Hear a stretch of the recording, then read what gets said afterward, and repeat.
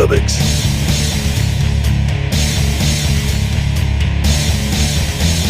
Indie Comics.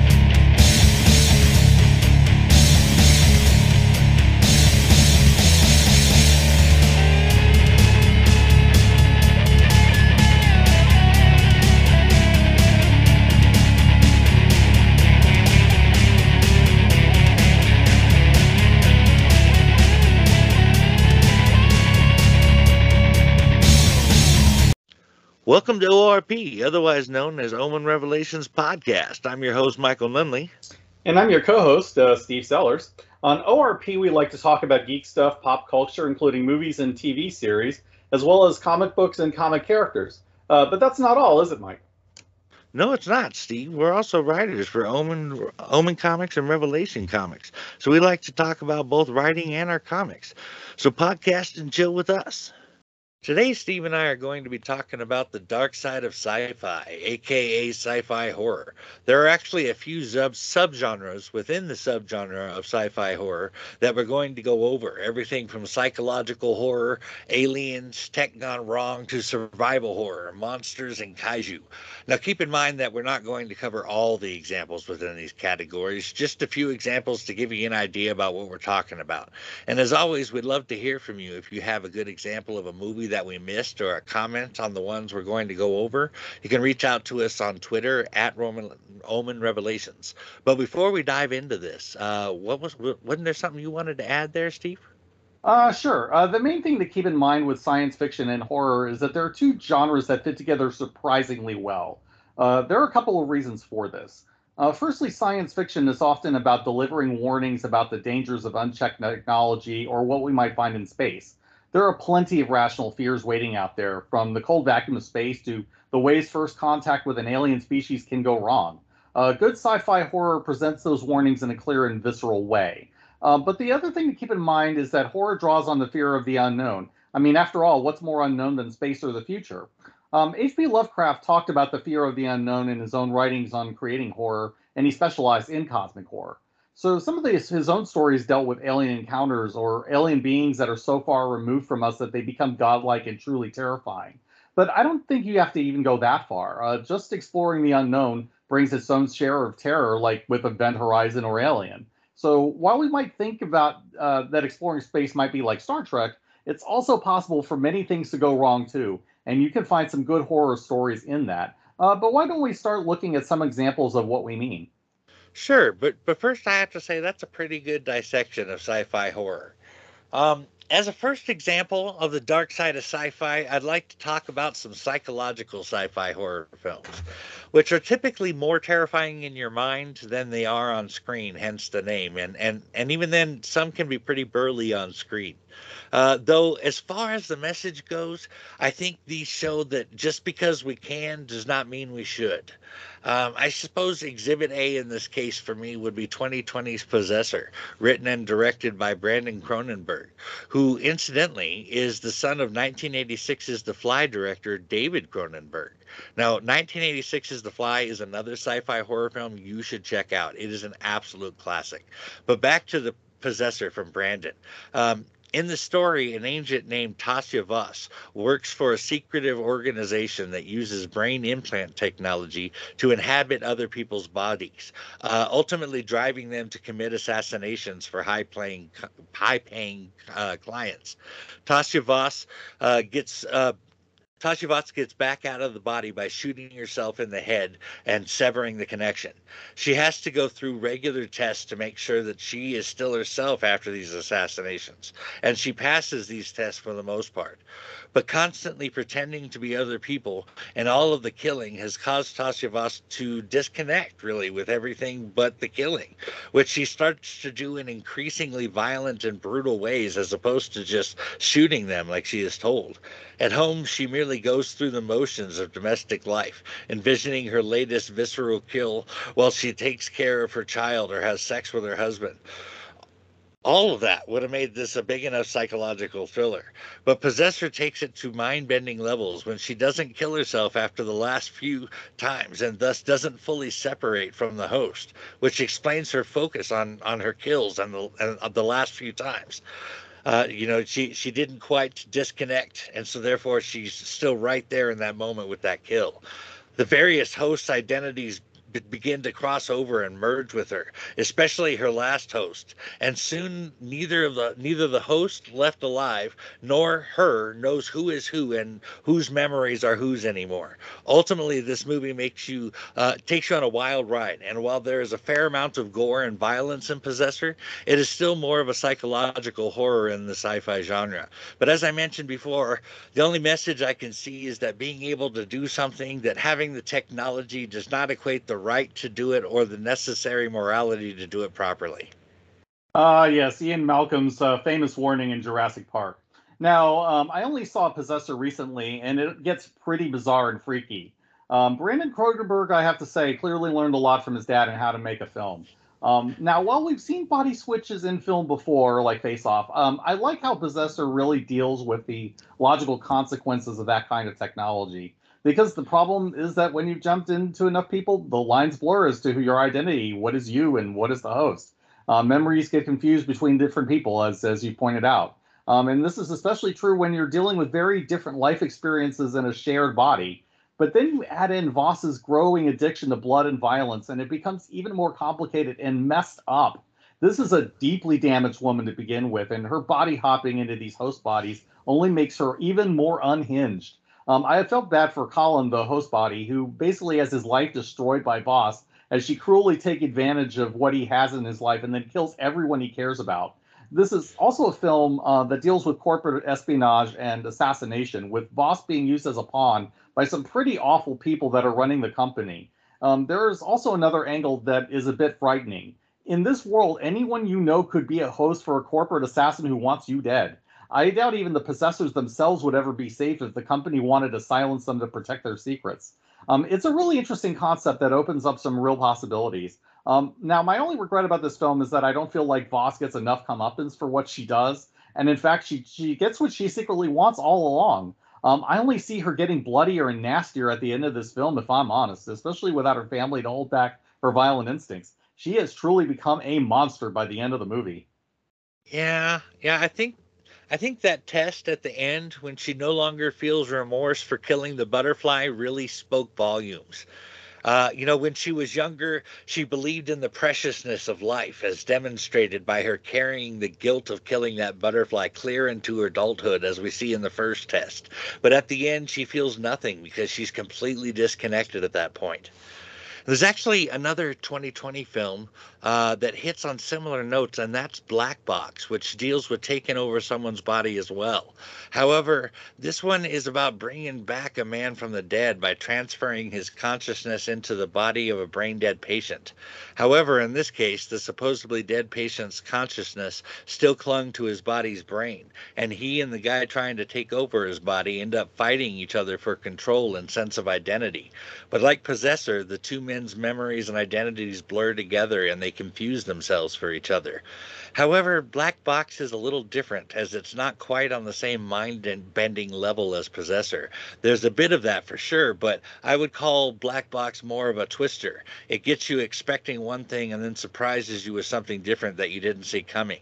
On that level, Black Box is really good and falls in line with that whole should be forbidden technology thing. I had a few what the fuck moments while watching it, and I love that. But I know you have another example of a psychological sci-fi horror that you wanted to talk about, Steve. For sure. Although I will say that Black Box sounds a lot like Altered Carbon, and that's a win for me. Now, there is one film I can mention here, though you could also argue it belongs in Science Gone Wrong, and that is Event Horizon.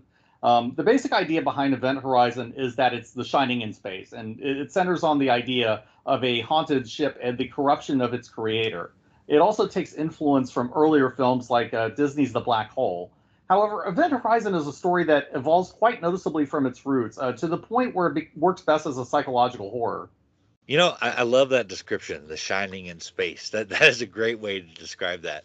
And I would have to agree that while their tech did more than they had hoped for, and even for the worse, it was really just a means of getting them to that place where the psychological horror begins. And that's really the main crux of the movie. So I agree 100% that Event Horizon fits this category.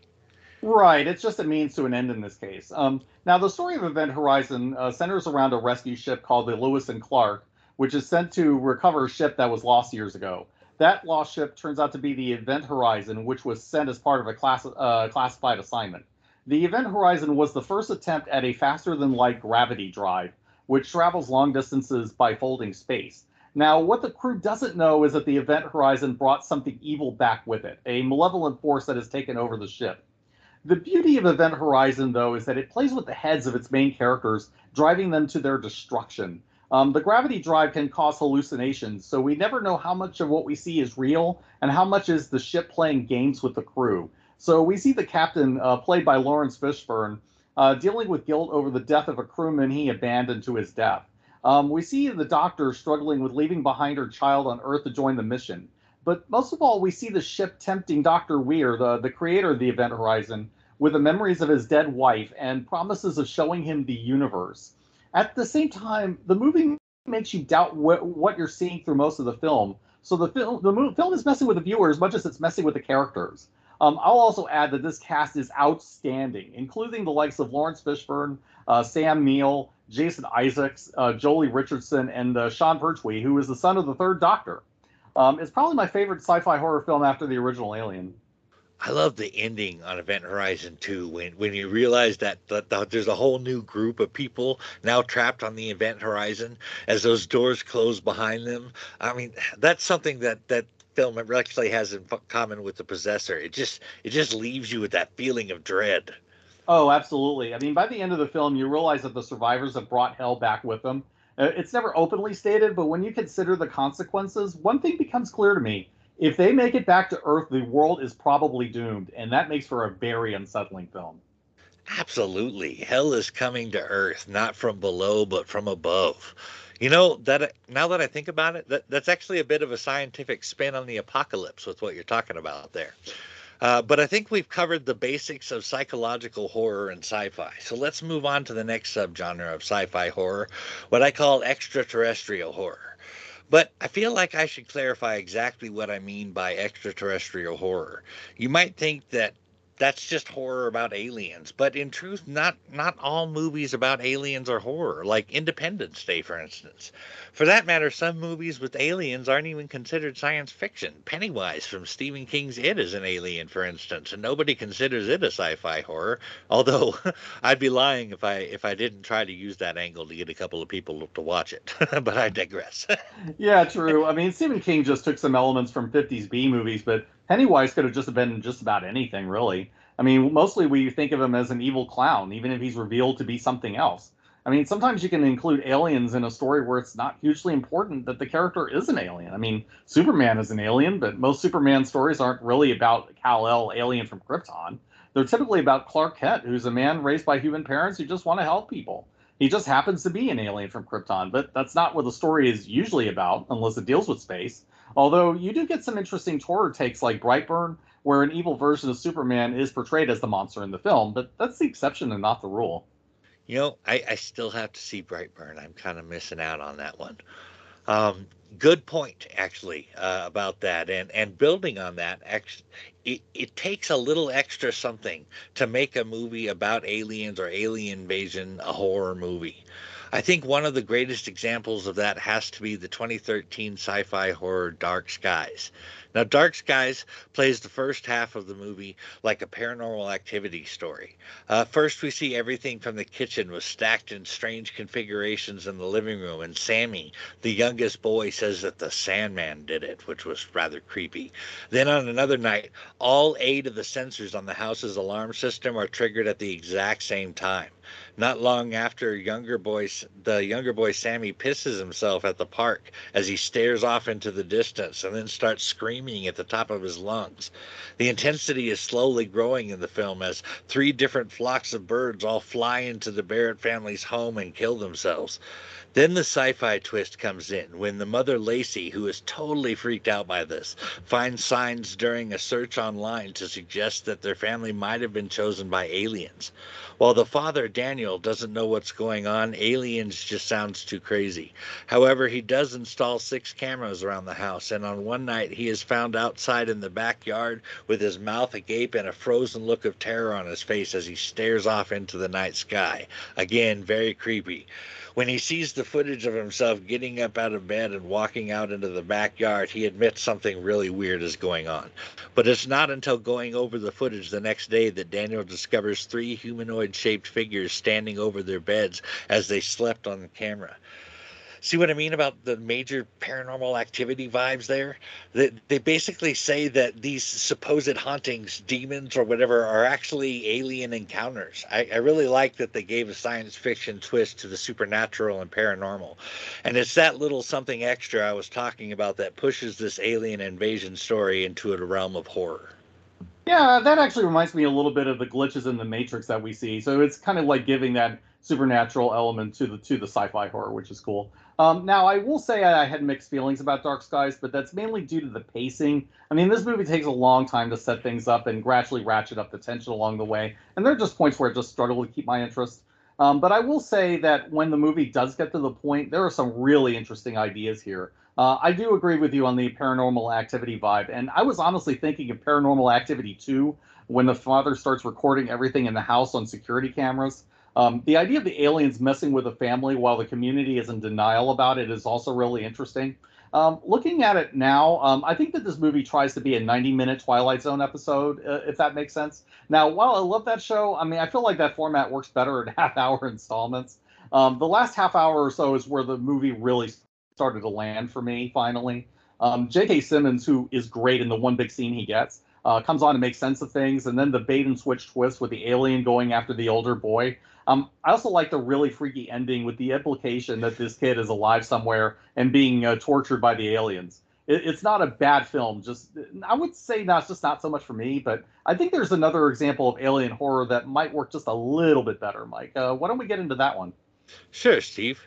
Another example I would give for extraterrestrial horror would be Signs from 2002 by M. Night Shyamalan. While Dark Skies employed the paranormal and supernatural to make it horror, Signs blended psychological horror to give it that extra edge. Granted, Signs is by far our most mild example in the alien invasion horror genre, but one that deserves a mention for its Hitchcockian directing style, which is showing us just enough to get the real horror to happen in the viewer's mind, in the cinema of the mind, as it were. And that is definitely what Shyamalan was going for. He said so himself. You get to see the terrified reactions of the characters, and for most of the movie you only get to see a shadowed figure, a foot or a hand of the actual alien.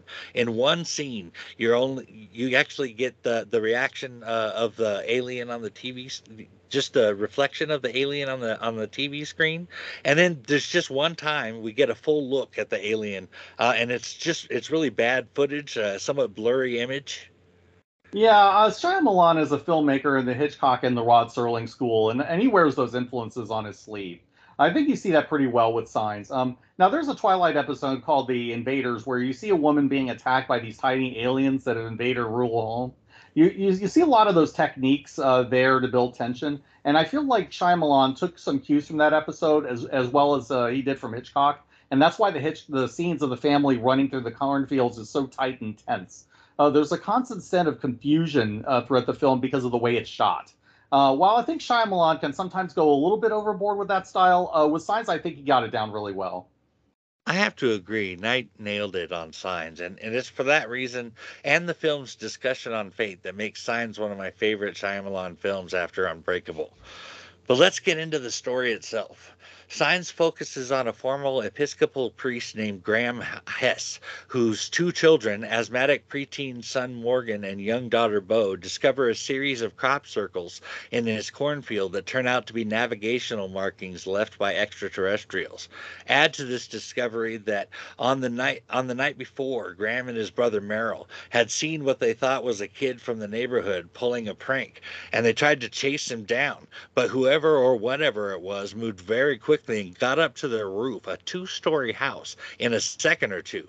It kind of freaks out the family, and Graham decides to just pretend like none of it happened, and even went radio and TV silent to avoid hearing anything about it.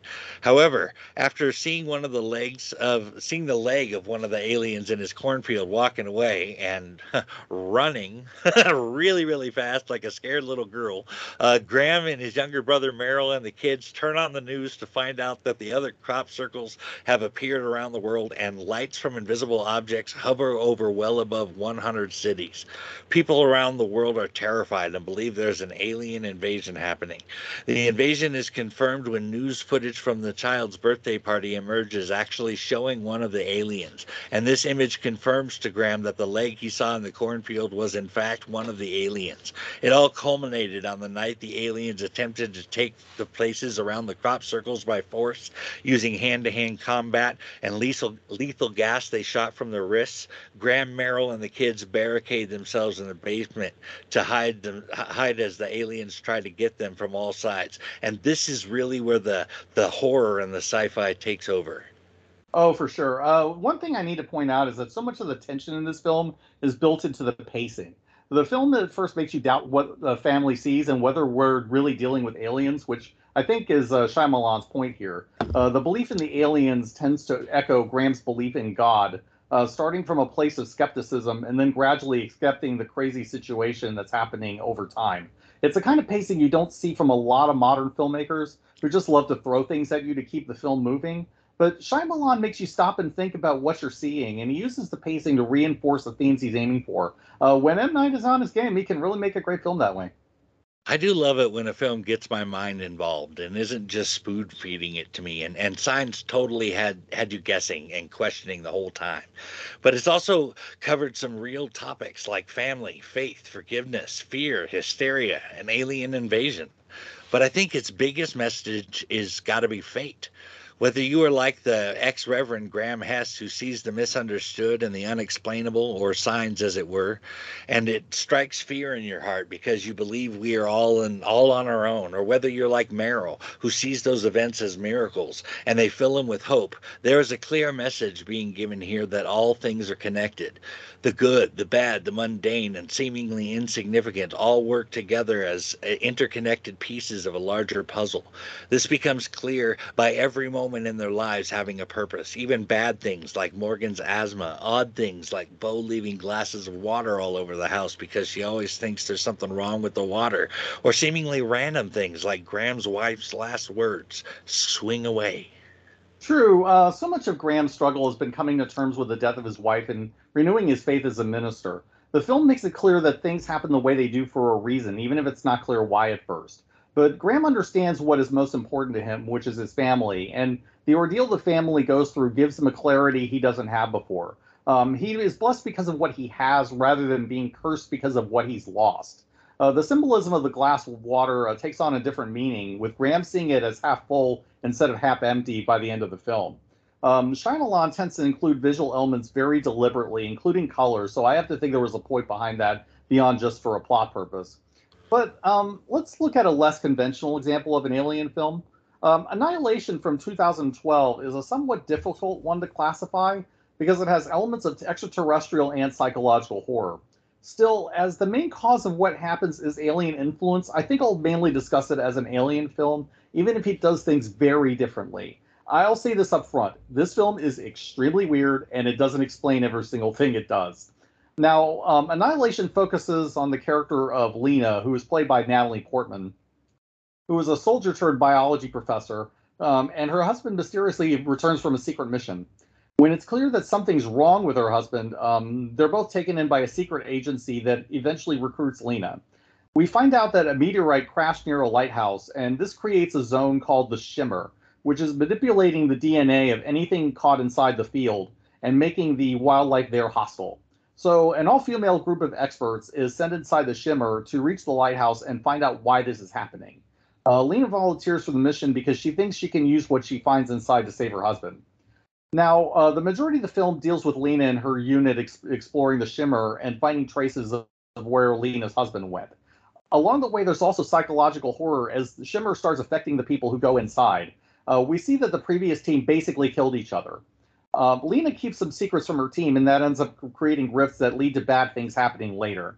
There's also a really creepy scene where one team member dies, and the only hint of what we have of what happens to her is a rampaging bear that is screaming in the dead person's voice. It is a creepy and unsettling scene to watch. Oh, it really is. But I do like that it was creepy because of scientific curiosity. There was clearly some kind of bonding process with the bear using her voice, which actually speaks of assimilation to me and not digestion. I think that taps into the fear of losing one's sense of self, like we talked about with Possessor and Black Box. And in that way, I can definitely see what you're talking about with the psychological horror. You're left wondering what actually happened. Exactly. This movie plays on the fear of losing one's humanity by losing the biological definition of what it is to be human. Assimilation is the right word, as we see that the alien presence is changing biology by inserting bits and pieces of DNA to create new forms of life. But it also plays on what that does to your mind as well. I'll also add that the film leaves it ambiguous as to whether Lena truly makes it back at all. There's a weird ending that is a bit reminiscent of 2001 where Lena reaches the lighthouse and encounters the aliens there. While she's there, she fights a mirror of herself that gradually becomes a doppelganger of Lena. Since the entire movie is Lena telling the story in flashbacks from her perspective, it's never clear who made it back to the lighthouse from the lighthouse, Lena or the alien doppelganger. It's implied that she might be the doppelganger, and it's confirmed that the husband that made it back was also an alien doppelganger, so they might both be aliens. If I were to guess, I think what happened is that the aliens wanted a way to survive on Earth, and they're manipulating biology until they can find a form that works for them. But it's never made clear exactly what they're doing, and you have to read a lot into this movie to make sense of it. I think that's a pretty good theory, actually. It reminds me of in Avatar, how the humans combine their DNA with the DNA of the Na'vi to better interact with them, but in reverse. So that's totally a plausible theory to me. And as to the ambiguity, I think that one of the hallmarks of horror is being left with an unsettling feeling, and maybe that's what they were going for. I suppose it could also be like we talked about with Blade Runner. They just want us sitting around and talking about it. But you talked about science fiction having some kind of message to it in many cases. What do you suppose the message of Annihilation was? Don't judge a book by its cover?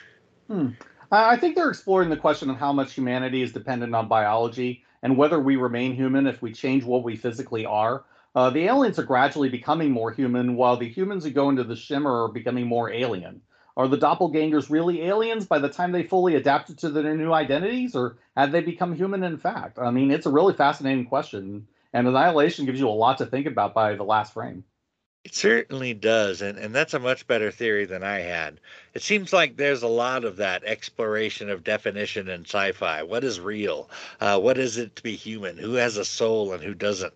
Science fiction is a great genre to talk about that, and sci-fi horror takes you to the darkest edges to find out. The next subgenre we want to talk about again ties into the idea of having the ability to do something does not equate to having the necessary morality required to do it properly. Of course, we're talking about the science or tech gone wrong category. My first example for this is 2000's Hollow Man, starring Kevin Bacon, Elizabeth Shue, and Josh Brolin. Now, in my opinion, Hollow Man is a special effects wonder and was brilliantly acted, if nothing else.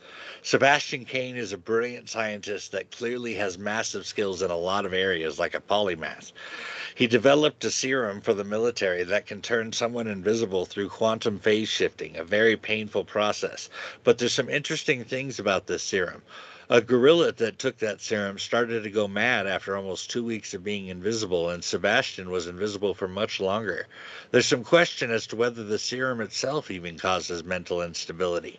Add to this that Dr. Kane was basically unable to see while he was invisible because even with his eyes closed, he can see through them. We're not really told whether it's being invisible for too long, the serum, sleep deprivation, or if deep down Sebastian Kane is just a sick fuck. But one thing is for certain, he's apparently only morally bound by whether or not people know what he's doing. So getting caught is his only conviction. We find this out rather quickly because once invisible, he molests a coworker while she's sleeping, and it's not long before his behavior gets darker and more violent, escalating to brutally killing a dog, raping his neighbor, which, if you think about it, must have been quite horrifying for her, not even being able to see who was attacking her, and soon even killing multiple people.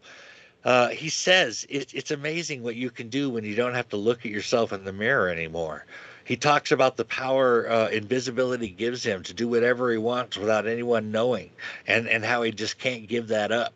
I think the scariest thing about Hollow Man is the question of just what holds people back, what holds people in check as far as right or wrong. I bet that there are more folks out there that are only held back because of a fear of punishment. What would people do if they could get away with it? If just that, I don't know, that just scares the hell out of me. But now that you've heard about Hollow Man, I have a question for you, Steve. Considering it was inspired by H.G. Wells' novel The Invisible Man from 1897 and its 1933 film adaptation, how does Sebastian Cain stack up against the original Invisible Man? Just how dark did they go? Now, see, here's the thing. The Invisible Man is a truly evil character to begin with, and then he just gets worse from there. H.G. Wells always intended the original Griffin to be sociopathic and terrible. He steals money from his own father, which then leads the father to commit suicide, and Griffin feels absolutely no remorse about it. He burns down the building that he's staying in because his landlord got too close to his experiments. And then he becomes more and more mentally unstable the longer he stays invisible, eventually coming to despise normal humanity as his behavior starts catching up with him. Now, The Invisible Man from film from 1933 takes elements from Wells, but the approach is pretty different. He's less of a horror villain there and probably closer to a supervillain. The Claude Rains version of Griffin, who is called Jack Griffin in the film, doesn't start off as a bad guy, but he becomes a villain because the drugs that turn him invisible. Griffin takes a substance called monocaine as part of the invisibility formula, but he doesn't realize that the drug causes mental instability. So gradually, he starts off just looking for a way to reverse the formula, but when people refuse to leave him alone, Griffin abandons that idea and just goes a full-on supervillain. He robs banks, derails trains, and sets out to create terror in the people of London.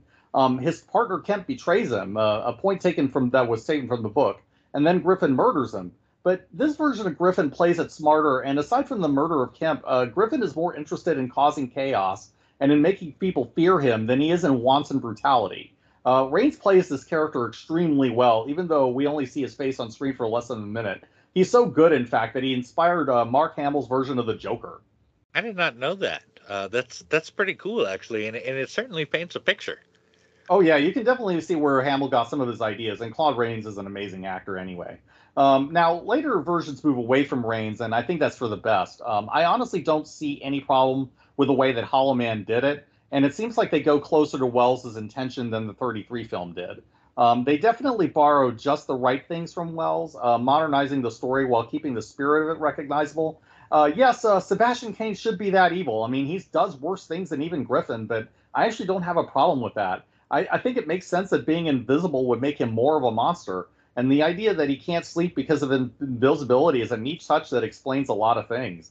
The mental instability comes from Wells, but the idea that it might be partly caused by the sleep deprivation problem works for that version. I think that the Invisible Man, whether we're talking about Cain or Griffin, has always been a detestable scumbag, but the effects of the invisibility process on top of having the power to commit crimes with impunity makes him even worse. It's the old adage about how absolute power corrupts absolutely, and this guy was already corrupt to start with. I mean, give somebody like Griffin a taste of it, and he's going to become an irredeemable monster in no time at all. I can agree with all of that, but I would add that it also forces the viewer to ask themselves what their morality is truly based on and how far they could go themselves given the right circumstances. The films obviously takes these thoughts to extremes, but I think that fear of what could happen, of going too far, is real. I can't help but think of Batman's fear of killing, pushing him over the edge, and not being able to come back from who he would become. But that's from the perspective of good people.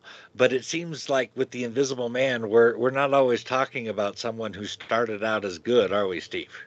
Right. It depends on which version we're talking about. Now, the 2021 version of Griffin is an out and out scumbag from start to finish. I mean, the new Invisible Man is also true to the basic concept, with a different twist on it. Now, the film was directed by Lee Wannell, who is a longtime partner and fellow film student of James Wan. Yes. You'd probably know him best from his appearance in Saw. The 2021 Invisible Man gives us a different take on Griffin. He's an expert in the field of optics, and he finds a way to turn himself invisible. But in this version, he's portrayed as an abusive stalker who's trying to psychologically destroy Cecilia, his ex-wife that left him. So he fakes his death, sneaks inside the place that his ex-wife is staying, and then he gradually tries to destroy her relationships, and her life. He gets into her computer and writes this horrific email to her sister to try to drive a wedge between them.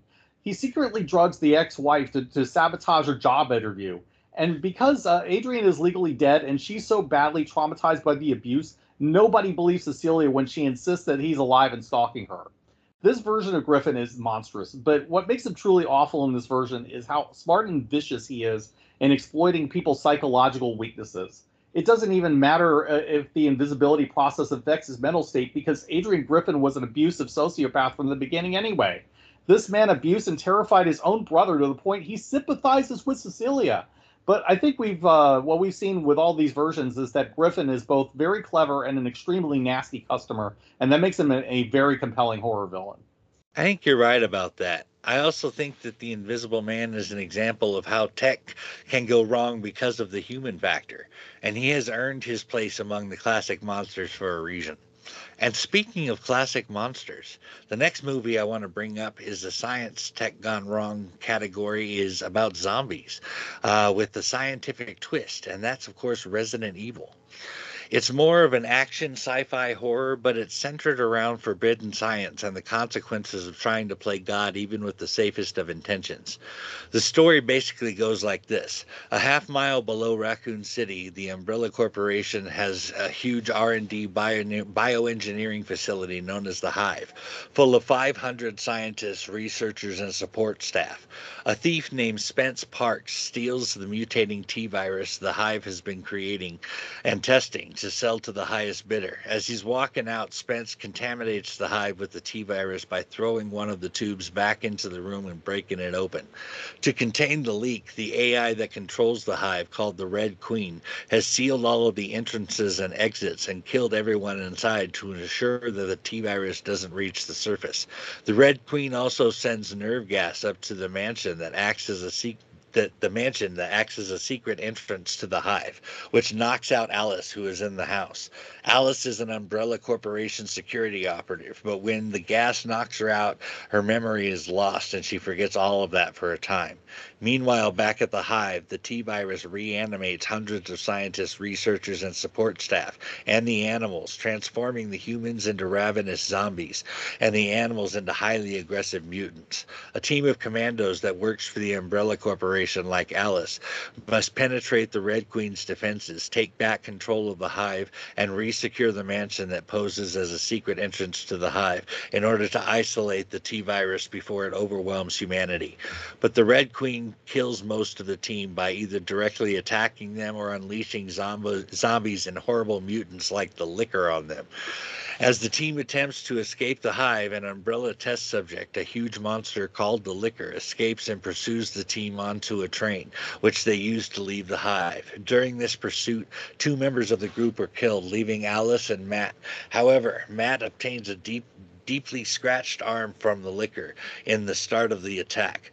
When Alice and Matt reach the surface, Matt and Alice are separated and taken by an Umbrella hazmat unit, where Matt begins to genetically transform. Alice awakens from the coma to a ravaged Raccoon City after the T-virus outbreak. I haven't watched much of the Resident Evil films, though I am somewhat familiar with the games they're based on. Now, the games are less action-oriented and more atmospheric. The idea is that you're exploring these very spooky settings, like haunted houses or abandoned police buildings, while trying to stay away from the zombies or other monsters that are trying to kill you. From what I could tell, the movies lean more into hard action and away from the atmospheric horror that the games typically have done. But I guess if you have Mila Jovovich, you might just as well give her a bunch of guns and let her start shooting. To be fair, though, it seems like they took the basics of the Resident Evil concept and just changed the angle of the story while keeping the backstory, more or less intact. If you want an action horror series, that sounds reasonable enough as an approach. If I was a real fan of the games, I might take issue with it, but since I'm not, I can honestly live with it. I think based on playing the first game, that the suspense horror that was a major factor in the game might not have translated as well on the screen. Part of the fear in playing that game was because you were controlling the character. I think that taking the action angle was a good idea and a unique take on the genre on the zombie genre of films. And actually, Resident Evil is the perfect bridge into our next category, and that is science fiction monsters and survival horror. Now, we're going to be covering these franchises in greater detail in the future, but I don't feel like I can bring up the category of sci fi monsters and survival horror without mentioning the classic Alien and Predator franchises, which add in elements of a haunted house type of stories and even action but they still fit very nicely into this category. Oh, true. Like you, I don't want to get too much into Alien or Predator right now, since I expect we'll talk more about them later. But they're both iconic monsters for a good reason. I mean, they both tap into very different kinds of fears, and they both work. With the xenomorph, it partly plays on the fear of the unknown and also the fear of being physically violated by force. You could also look at the alien as an outbreak of a disease and the fear of disease, which takes on new life when looking at it from a post-pandemic perspective. The idea of going to some new place and being infected by this thing that will eventually kill you is a pretty scary one. You really nailed all the key points there. But I will add that part of this is also the fact that the xenomorphs are not just hyper aggressive, but also highly intelligent. They kill both for the sake of killing and for calculated purposes. Savage and intelligent is a very scary combo. Definitely. The xenomorphs are just about survival and procreation, and they'll do whatever's necessary to accomplish that. Now, the predator plays on a different idea, which is the idea that maybe we're not at the top of the food chain like we think we are. That humans might find ourselves to be hunted in the way that we hunt other animals. The predator represents the idea of this apex predator, an animal that represents a superior hunter with more smarts, technology, and better fighting instincts. There's a classic short story called The Most Dangerous Game that revolves around humans hunting and killing other humans for sport. The predator kind of does the same thing, except the hunter is an alien who comes to Earth to hunt humans.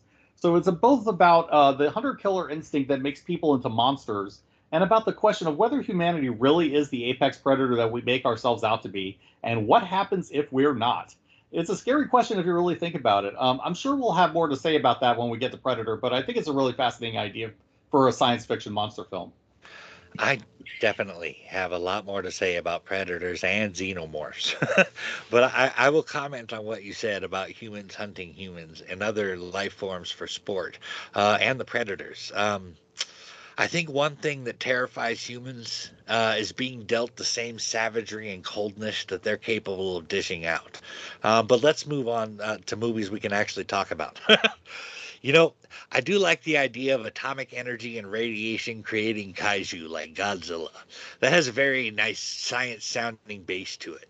The original Cloverfield film from 2008 was billed as an American kaiju movie for all intents and purposes, and that's actually kind of how it played out. But solely on that movie, I'm not sure that Cloverfield is a science fiction. But when you get to the third movie in the franchise, the Cloverfield Paradox, the first film takes on a whole new light, and that's why it's here on this list and why it's the only movie in this episode that required a second film to explain it and add the science fiction to the horror. And boy, does Cloverfield Paradox get into science. We find out that in the future, the entire world is falling into a literally dark dystopia as they struggle and war over energy sources, food, clothing, and shelter. Several countries have sent a person up to a space station called the Cloverfield with a massive particle accelerator more powerful than any that has ever been built before, and they are attempting to find a source of renewable energy from it. However, their particle accelerator is actually so powerful that it's not just smashing together fundamental particles from our dimension, but from other dimensions as well. They mention the Higgs boson specifically as what was smashed, which means they're dealing with fundamental building blocks of the universe at a particle level. I mean, the thing that actually gives mass to the particles. Essentially, getting at the root of the two universes by smashing two of these bosons together. As these conflicting and interdimensional bosons cannot occupy the same space at the same time as ours, it causes a tear and distortion in the fabric of space time itself. Well, this did give them the power they wanted. They got more than they bargained for, and it overloaded their system, and by way of quantum entanglement, put them in another universe, which they had to get back from. But the damage was already done across space-time. They opened up another dimension and unleashed the kaiju we saw attacking New York in the first Cloverfield film. I can talk really, but not just in their present Earth, but past Earth and the future one as well, which of course explains Cloverfield and puts a much more sophisticated backstory to J.J. Abrams' American Kaiju. Well, there's a reason that quantum mechanics is often referred to as spooky action from a distance. Yeah. As much as I hate to admit this, though, I tried to watch Cloverfield a few times and I just couldn't get into it. Not because of anything to do with the story necessarily. I just had a really hard time with the way the film does the found footage style. And I typically like films like the first few Paranormal Activity films, but with Cloverfield, I just felt very uncomfortable with the shaky cam and it was just hard for me to sit through. But I keep hearing that they do some crazy things with this series. They do some crazy things for sure, but I think that ultimately the series suffered the curse of J.J. Abrams, in that it started off with one thing that is a brilliant idea and you want more of it, but it goes into an entirely different place in the second film and tried to make the best of bringing it all together in the third movie. As examples of this curse, we all know how Lost and Star Wars turned out. In my opinion, you really only need to watch Cloverfield and the Cloverfield Paradox, and you can totally skip 10 Lane. But I believe you had another sci-fi monster horror to talk about, Steve.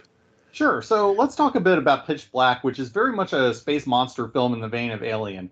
But it's a monster movie that is set on an alien planet with a group of people trying to figure out a way to survive long enough to get off. The story of Pitch Black is fairly straightforward. A transport ship crashes on a desert world, and the survivors are looking for a way off the planet. So you get a ragtag group that includes a ship pilot, Carolyn Fry, an imam and his disciples, a merchant and his wife, a kid traveling alone, a bounty hunter named Johns, and an infamous criminal named Richard B. Riddick. Not everyone in the group is trustworthy, and many of them have secrets that they're keeping from each other. At the same time, there's also a secret on the planet itself. It's the home to a nest of insect like alien monsters that only come out at night. But when the planet night cycle starts, the survivors have to get off the planet while fending off the creatures. Pitch Black is a really interesting film in that it started off as a rejected draft to Alien 3, but then it evolved into its own franchise. David Twohy wrote a draft of Alien 3 that was largely rejected, but he recycled elements of that script. Those elements were mixed into a story that was pitched to him that was called Nightfall. If you think of the monsters of Pitch Black as xenomorphs, Carolyn Fry as Ripley, Johns as Burke, and Riddick as one of the convicts from Alien 3, you can see it all fits together pretty well. I did not know that, but that actually does make a lot of sense. I know from watching the making of doc for Pitch Black that they had to take great strides to avoid any similarities to xenomorphs, and that's why they're so insect-like. But I did not know about the Alien 3 connection. That is pretty interesting and makes a lot of sense. Oh, very much so. At the same time, Pitch Black is distinctive and interesting enough to stand out as its own film. One reason for this is that the monsters are different from the xenomorphs, and they're really well thought out. In fact, the whole planet is really well thought out. They can't operate out in the light, so they're forced to live underground until nightfall. They're more definitively an insect species, and we see how they swarm around their victims. And I think the way the bugs operate off of a primal fear, the fear of the dark, as well as the fear of the unknown, really make them work as monsters in a sci-fi horror film. The other thing that stands out is Riddick himself, and he is a great action hero. Riddick is in many ways a monster himself, also representing the fear of the dark. But Riddick lives in the dark, representing his own inner darkness, and yet he's not completely out of the light either. He's a compelling anti-hero that operates by his own rules, and part of the fear of the movie is that nagging doubt about whether Riddick can be trusted. At the same time, there's the hope that he'll make the right choice all the way to the end, a hope that Riddick ultimately validates. He rides the line between hero and monster all the way until the last moment, and that gives the film some really great tension. I think adding elements like Riddick to a survival horror really make the fear complete, as there are enemies without and within. I can't help but think of the Metallica line from Enter Sandman. I'm the beast under your bed, in your closet, and in your head. You know, nowhere is safe. Even among others, you are ultimately alone in that scenario.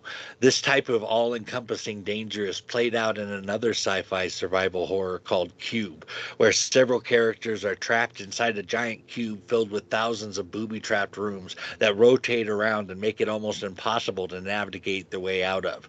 But it turns out their biggest problem is a sadistic and abusive control freak of a cop who starts attacking and killing people to maintain his illusion of control. I'll be honest. My first thought when I watched Cube is that it reminded me a bit of Saw, even though Cube came out first. It's a movie about a random group of people who find out that they've been kidnapped and imprisoned in this torture maze where people die in these gruesome traps. From there, they have to overcome their own distrust of each other to find a way out in one piece. Very Saw-like. But here it's a bit different in that you don't have a Jigsaw who's orchestrating everything for a purpose. It's a mundane thing made by a bureaucracy that operates by rules that aren't initially clear. As I watched it, though, I got more and more the feeling that the Cube is basically hell, where people bring their own darkness in with them. That set the Cube apart for me, and that's where it got more interesting. This film mostly had me, at least until the end, where the murderous cop magically manages to show up for a last-second villainous comeback. The problem is that this is flat out impossible. There's no way he should have been able to follow the group without two math geniuses to navigate and avoid the traps, much less follow them up to the bridge without having been in the original room. I absolutely hated that last scene, especially since two major characters died that absolutely should not have died the way they did. But up until that point, they had something really good going with Cube. I really ended up enjoying it for the most part. Apparently, there are a couple other Cube films after this, so I may check those out. There are, but while Cube 3 does fill in some of the blanks about the people who made it and are using the cube, it's really only good for that. You watch it once, and that's going to be about good for you. The really good sequel in this series is Cube 2 Hypercube. I would recommend that one as it dives deep into quantum physics and some hardcore mathematics. Also, I think you'll find the ending more satisfying than you did the first one, because I agree that the cops showing up at the end was really not possible at all and really only served to add that final scare horror films are so famous for. Oh, right. I agree that they were aiming for a Michael Myers moment, except this guy isn't exactly Michael Myers. Now, I am looking forward to checking out Hypercube, though. Hopefully that one did it better. But for a counterpoint, let's look at another classic of survival horror. When you're talking about survival horror, it's hard not to bring up John Carpenter's version of The Thing. John Carpenter is one of my favorite directors, although, as we've discussed with Halloween, we have very different tastes in Carpenter films. But interestingly enough, I think Mike and I agree on this one. We certainly do. The Thing is a flat out classic sci-fi survival horror that leaves you on the edge of your seat guessing who the killer is the whole time. It's just a great movie. Awesome. So let's get into some background details on The Thing. John Carpenter was a huge fan of director Howard Hawks, and Hawks was a huge influence on Carpenter. Carpenter's first film, Assault on Precinct 13, was actually a modern remake of Hawks' Western film Rio Bravo. But this wouldn't be the last time John Carpenter decided to do a remake of a film by his favorite director. His most successful was The Thing, which was a remake of Hawks's The Thing from Another World. The amazing thing is that more people probably know the Carpenter version now, and a lot of people probably don't even know it's a remake. I think you're right about that. I actually never heard anyone mention the original from the 1951. Oh, and it's totally understandable since Carpenter perfected the formula. The Thing takes place on an American research station down in Antarctica. A Norwegian helicopter is chasing down a dog in the middle of the ice, at least until the dog runs into the American researchers. The dog gets away and the researchers take him in, not realizing that the dog is in fact the Thing. As an aside, I must say that Jed, the dog who plays the Thing, is one of the best things in this movie. Jed is one of the best dog actors I have ever seen, and in a cast that includes Kurt Russell, Wilford Brimley, and Keith David, that any dog can keep up with those guys is pretty impressive. Now, the Thing, as it turns out, is an alien shapeshifter from another planet that can perfectly mimic anyone. The Thing had already wiped out the Norwegian base, and as we find out later, the Norwegians had discovered the alien when it crashed. They totally trick you there with that dog at the beginning. Now, granted, I'm a huge dog lover, but you kind of feel for that dog. I wonder what the hell is going on. They basically made a Trojan horse out of the dog for both the characters in the movie and for the audience. Yes, they totally take advantage of all dog lovers, including me. But it's perfect. And Jed the dog totally sells the innocence of the creature until we see what he really is, at which point he looks really creepy. I'm amazed that they managed to pull that off. From there, the thing systematically starts killing and replacing people. Even by the end, and most of them are dead, you can't be certain which of the last survivors might really be the thing. The beauty is that the film never tells you. The reason the thing is such a great monster is that he plays so well on paranoia and suspicion. The thing could be virtually anyone, and there's no reliable way to draw him out or tell him from a human. You can't even rely on the people around around you to help you because any of them could be the thing. The isolation of the setting and the paranoid feeling that any of them could be the monster really makes this one of Carpenter's most beloved films. Now, this was the first of John Carpenter's Apocalypse trilogy films, along with In the Mouth of Madness and Prince of Darkness, and all three are great. But The Thing is the best known and the most beloved of them. Right, right. Paranoia and isolation can wreak havoc on a mind surrounded by danger. You can't even talk yourself down because there really is a threat that could be anywhere. It's like the old saying goes, just because you're paranoid doesn't mean they aren't out to get you. And the thing uses that perfectly. But that actually about wraps up our discussion on the dark side of sci-fi and its various subgenres. But if you think we missed one or you'd like to put your 2 cents in on the discussion, we'd love to hear from you. But before we go, I want to take this moment to thank our patrons who make this podcast possible. I hope you've had fun hanging out with us today on ORP. I know that Steve and I have had fun making this episode. If you've had fun too, we invite you to share this episode and help us get the word out. For our Spotify listeners, we ask you to please rate our show as well. That can really help to grow our audience. But to all our listeners everywhere, we want to say thank you for listening, and we'll see you in 2 weeks.